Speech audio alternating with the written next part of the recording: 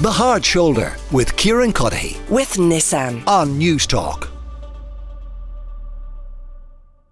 You're welcome back to The Hard Shoulder. Kieran Cuddihy with you until 7 o'clock this evening. And the Sinn Féin TD, Eoin Ó Broin, is my guest this week for the Thursday interview. And as I said previously, most recently, when Micheál Martin was with me, I mean, if you're looking for the usual Punch and Judy kind of political affair, this isn't it. It is something different. So, Eoin, listen, thanks a million for coming into studio and joining us. Who were the four men?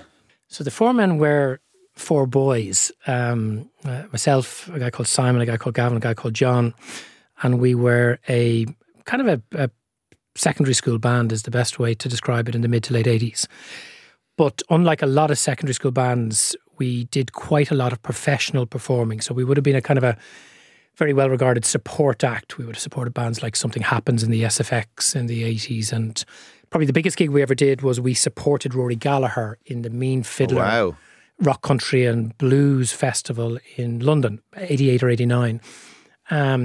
So while we were a bunch of school kids, we were probably school kids that, if we had all wanted to, could have ended up being professional musicians, but we didn't. What did you play in the band? So I was the bass guitar player, and I sang, and three of us, myself, Simon and John was a bit older, he was in college.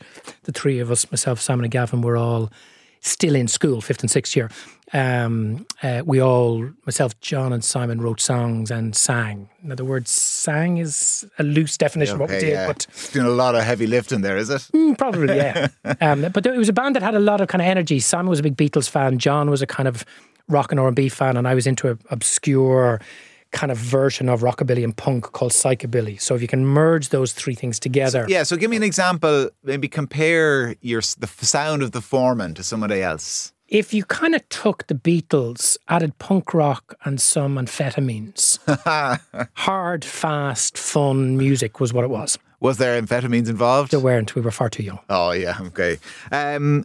So you were still in school at this stage. Did you do the Leaving Cert? So, much to my mother's great distress, I went into the first exam, which from memory was maths. I sat the obligatory half an hour because you weren't allowed leave. Yeah. I wrote nothing and then left. And the principal of Blackrock at the time, very kind of decent man, caught me on my way out and dragged me into the office and, gave in very stern terms, told him I was wasting my life and I really had to get it together. So with that, I left and I didn't return to any of the exams. So no, I didn't sit it and therefore I didn't get And why? What was your thinking at the time? I was lazy. I was lazy in the following sense. We would have been doing gigs 2-3 nights a week. We had our own residency in the Henry Grattan Bar, which is on Capel Street, the first bar on the left that has a different name now. I would have been so absorbed in music, in art, in theatre, in drama. I used to write what I called plays. Clearly looking back, they weren't pieces of theatre, but that's what I thought they were at the time. And I had a mother who was just were you a pretentious young lad? The very opposite, actually. Oh, really? Yeah, the very opposite. But I had a mother who was very accommodating, much to her own distress. She's dead 10 years now, but she tolerated a lot of that. And she kind of took the view, which is, if I really enjoyed something, let me do it. Mm-hmm. So kind of from 5th year, there would have been a sense from the teachers that, sure, Owen isn't going to be an academic or a professional, but he should get the grades. Whereas my view was, I'm so interested in this other stuff, I just didn't have the time. Like, I remember the period before the Leaving Cert, it was a beautiful, like, early summer. And we lived in Leopardstown at the time. And I remember just sitting at the back reading books, reading nothing to do with the Leaving Cert. Yeah. No worry or bother about it. So it was just, I was kind of focused somewhere else. I was doing other stuff. And therefore I wasn't lazy in the music or in that stuff. I was doing huge amounts of stuff there. But school didn't interest me. Yeah. So what was the ambition? I mean, that summer when people asked you, what do you want to do when you grow up? Was it music still? No, in fact, I had no ambitions. Okay. And I didn't really look past the kind of moment. So, for example, at some point at the end of the 80s, there were 2 offers that would have allowed me to become a professional musician. One was the foreman, the father of one of the band members who knew very little about music, but knew people who did know about music. Yeah. Made an offer that he would bankroll the band at a very modest level for 3 years.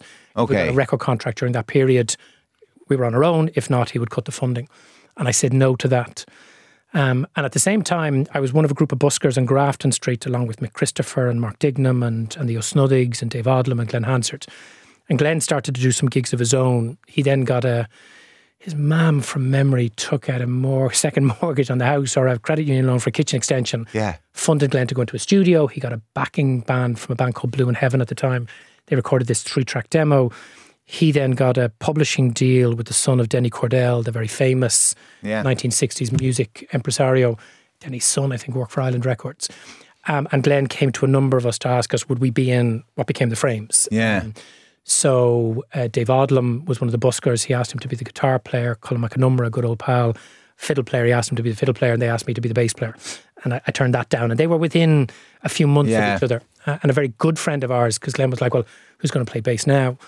And there was a guy called John Carney who wasn't part of the busking crew. He played a more kind of popular kind of music, a kind of a funk bass. But I knew John well and was part of introducing John to Glenn. He became, of course, the Frames bass player, and John went on to become the famous filmmaker, including of Once with Glenn, etc. So I could have been possibly a professional musician. And do you ever think about that?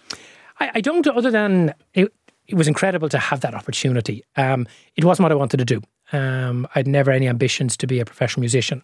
I don't regret it in any way. Yeah. And I stay in touch with a lot of the folks from that time because I'm still hugely interested in music. I spend a lot of money and time listening to, buying and attending gigs and concerts and records. And I kind of continue playing music myself a little bit until my mid-20s, but stopped then. But I'm kind of an obsessive person, so I'm kind of, you just do that. Yeah. Or you don't do it. And at various stages, people say, would you not play a bit of music? And I wouldn't be able to give it the time to be as good as you would want to be. Okay, yeah. So I'm not an amateur by personality. Yeah. So I don't regret it at all, but it was a wonderful time. Like I remember beautiful summers, 89, 90 on Grafton Street outside what was the old O'Connell's fish shop. Grafton Street used to have a fish shop back in the day when Irish people ate fish. And, you know, busking wasn't the thing it is today, but there would be 20 of us, really talented musicians, like people who are long forgotten. And we'd have crowds of 100 people sat out in the sun listening to the music. And the busking today is wonderful, but it's much more professionalised and it has sound systems. And there was a kind of a thing at that moment which was just quite special. So to be part of that, even a very peripheral part of that, was pretty cool. When you say you're obsessive, I mean, it betrays maybe a competitive streak as well. You know, competitive people would describe themselves the same way. I can't do things. If I'm going to do something, I want to make sure that I can do it to the absolute best of my ability. Like, are you competitive? The very opposite. If I'm on your table in a table quiz, I'm likely to be given the answers to the table next. The spirit of equity. Can't be having that. I'm not neither competitive nor ambitious, but I presume, or I probably would describe it as driven. So if I get into something, I get really into it. Okay. If you were to talk to Lynn, my partner, she'd tell you, every so often I have a new obsession, whether it's a music style or a particular area of give us reading. A sense, the latest. What's the latest? So for example, music style. I'm not a big soul fan, right? So Motown and Stax Records and all that stuff. I never listened to any of that growing up. But I kind of decided recently, do you know what, I really need to know about that. So all I've been doing for about a month outside of work and reading is I'm reading all of the histories of soul. A guy called Stuart Clark, I think is his name, a Scottish journalist, has written 3 incredible books around 68, 69 and 70 around the different movements of soul in Harlem, Detroit and Memphis.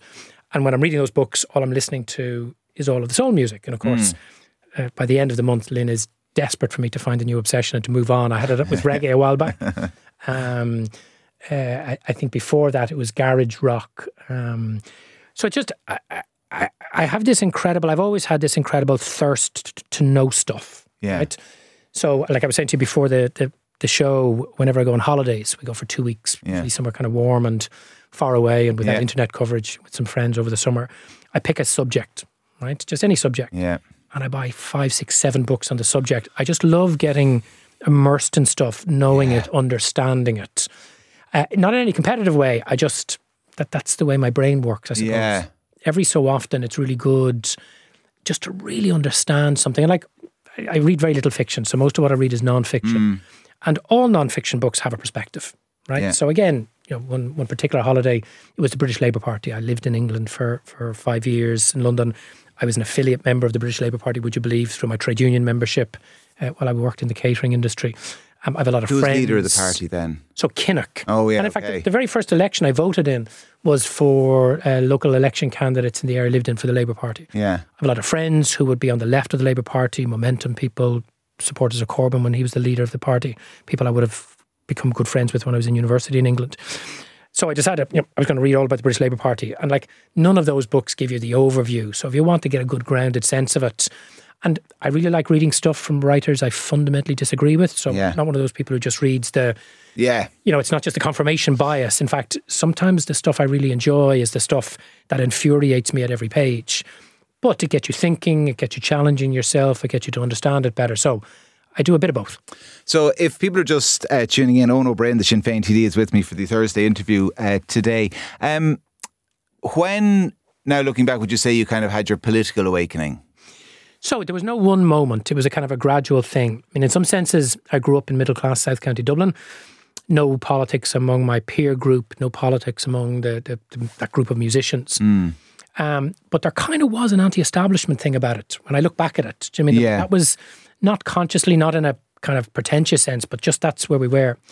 I moved to London. I got work in catering. I went to school. I did A-levels in a comprehensive in South East London. I went to Polytechnic. It became a university. And during that period of time, two things happened. One, I got a sense of being Irish because, of course, there I was as a paddy in London. And it was the tail end of the Birmingham 6, the Prevention of Terrorism Act. You still had the IRA's bombing campaign and Hook's bombing campaign at the time. And I had no real knowledge or political awareness around those things, but that was the environment you were in. And also as an Irish student, you were meeting all sorts of other folks from Ireland, North and South, of all political persuasions. I was going to student conferences and you would have had civil rights and civil liberties organisations from the North. And so a mixture of that, getting a sense of your Irishness, being Irish living in London. I went to, as it happened by accident, a very left-wing comprehensive and then a very left-wing university in East London and in West London. So I kind of started to engage and meet young people and teachers and books from a variety of kind of progressive anti-colonial perspectives. And then also they were pretty important years in terms of the emergence of the peace process. So I was in London when the ceasefire was called. I would have been reading on Phoblock regularly then. I wouldn't have been a committed Sinn Féin supporter at that point. But all of those experiences led me to decide around about the point of time when I was coming back to Ireland in early to mid 95, I'd finished college and was returning home. At that stage, I'd kind of taken the decision to join Sinn Féin. Yeah. And then very quickly afterwards, kind of September 95, moved to Belfast where I lived for 11 years. And why Sinn Féin? Again, I don't want this to into a kind of political over and back, but just say, why Sinn Féin? I suppose, looking back on it, because sometimes you can reread your own history in a way to suit a narrative, and I don't want to do that, but I think a mixture of a growing sense of national awareness, but in a progressive sense, in a broad-minded sense, and a sense of pride in being Irish, living in London with all of the complexities of what that means, coupled with kind of a left-leaning, albeit undeveloped attitude. And then the more I read about Sinn Féin and Sinn Féin's analysis of the causes of conflict and the kind of peace strategizing around that time, those three things seemed to click together in a way that naturally led me. So for me, it didn't seem like a big thing until I came home. And all of a sudden, my peer group, the folks I grew up with in South County Dublin, were kind of looking at me like I had two heads. Yeah. Even my own family were a bit nervous about it at the time. Because keep in mind, I was attending coming meetings in Ballybrack, and the special branch would be outside when you went in, they'd be outside when you came out. When I get back to my flat in Monkstown, the special branch would be there. We were organising protest activity, and you'd be experiencing, relatively speaking, minor levels of harassment or intimidation from the special branch. I mean, famously, when I was the organiser of Sinn Féin Youth in 97, and we had a big congress in Dublin, and there was a train of folks coming from Belfast up as part of the Saoirse Release All Political Prisoners campaign. I actually have the photographs to prove it, but these very big special branch guys, and they knew I was the organiser. I was quite a young, softly spoken individual, and kind of leaning over you, deliberately stepping on your toes, kind of, asking what's a nice boy like you doing, hanging out with a bunch of folks like these. So there was a sense in which, to me, it seemed logical to people who hadn't gone through that kind of experience and journey I'd done. It really jarred. And for a period of time when I used to come home, because I lived in Belfast all during the Celtic Tiger, right? And I wouldn't have retained a very large number of friends from the south, a few long-standing friends.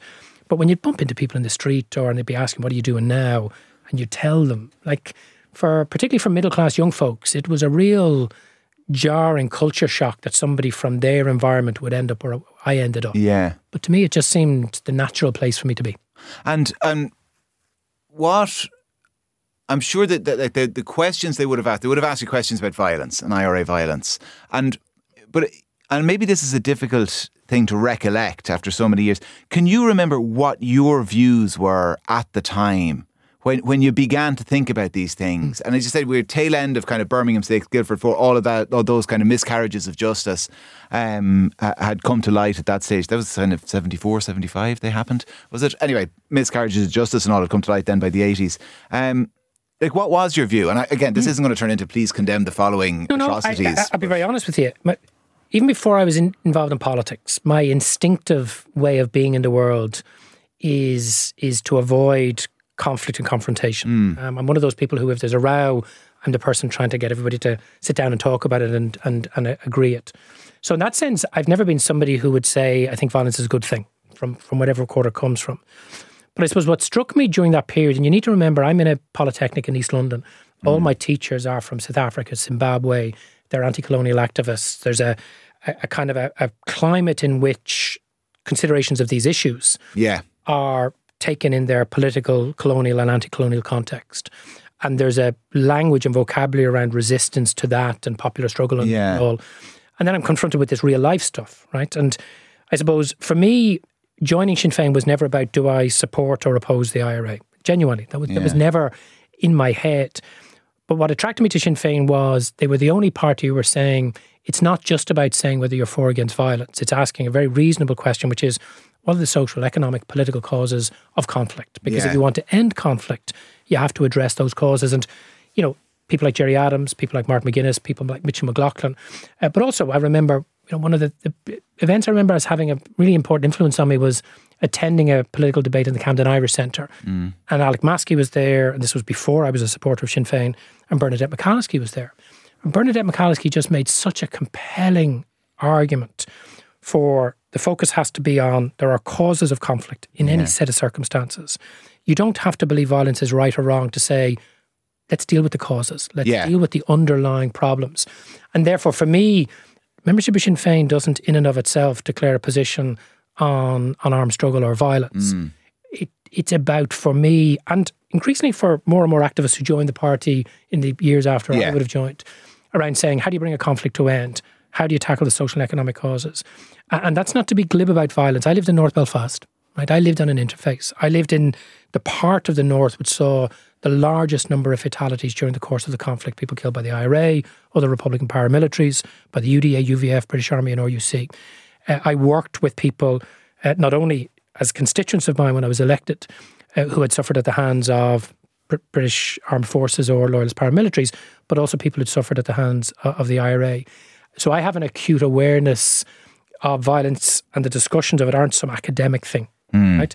People's lives were destroyed. Families' lives were destroyed. The way I always answer the question is, like, I think any Sinn Féin activist, of course you would have preferred if there was no violence. Of course you would have preferred if there hadn't been a conflict. Of course you would have preferred if that conflict could have been brought to an end earlier. But history teaches us that it's not just about condemning violence, and that's a legitimate position for people to take. It's about fixing the problems that give rise to it. And I think history has borne that analysis out, because we have made substantial progress in addressing the cause of conflict. It's not without problems, but, you know, Emma Pengali and Michelle O'Neill, I think, are evidence of the fact that fixing the problems is actually what sustains long-term peace and reconciliation. I'm being told to wrap up here, so I'm going to get in trouble for asking another question.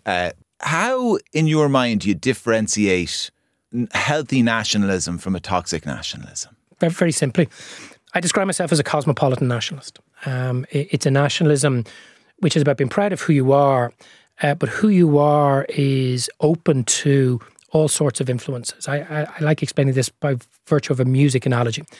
I got very interested in Irish trad music and Bothy Band and Banksy and that when I lived in London. My favourite instrument in trad is the bouzouki. Okay. bouzouki is an Irish instrument. It's Greek and Middle Eastern, and yet it's a vital ingredient of Irish culture. And I think what cosmopolitan nationalism is about is saying that we have a traditional past. As that traditional culture interacts with other influences, it grows and changes, it incorporates. And that means, for example, for me, some of the best Irish music is music produced by either new Irish communities, people whose parents are from Africa or from Asia or from elsewhere, folks from Ireland who are exploring other cultural traditions from other places. And therefore your culture is never closed, it's never ossified, it's always open, it's always welcoming, it's always generous. And cultures aren't static, they evolve. So I think the problem with conservative nationalism, xenophobic nationalism, is it tries to think of Irish culture as discrete, separate and cordoned off from all other cultures. Yeah. That's not how culture works. And that's why I think music is the best way of understanding this. Hip-hop can be as Irish as trad. Soul can be as Irish as folk music and as ballads. And in fact, some of the best music we hear at the minute, like Lancome, right? Yeah. The cutting edge of Irish traditional music. And yet its influences are from grunge and post-punk all over the world. Like Lancome is my, kind of badge of or emblem of progressive cosmopolitan nationalism. And I think if people who call themselves nationalist get around that idea, then actually all of a sudden it's something really good. I'm proud to be Irish. Are we better than anybody else? No, we're not. Are we different from other groups of people in the world? Yes, we are. But are we also influenced by those people through our migratory patterns living abroad and our openness to people coming from cultures abroad to here? We are enriched by that. And that's the difference. And that's why I think a progressive nationalism, a cosmopolitan nationalism, is the best antidote to the xenophobic right-wing nationalism, which thankfully continues to have a small, although growing role in Irish culture. Eoin Ó Broin, Sinn Féin TD. Eoin, thanks a million for joining us for the Thursday interview. The Hard Shoulder with Kieran With Nissan. Weekdays from 4 on News Talk.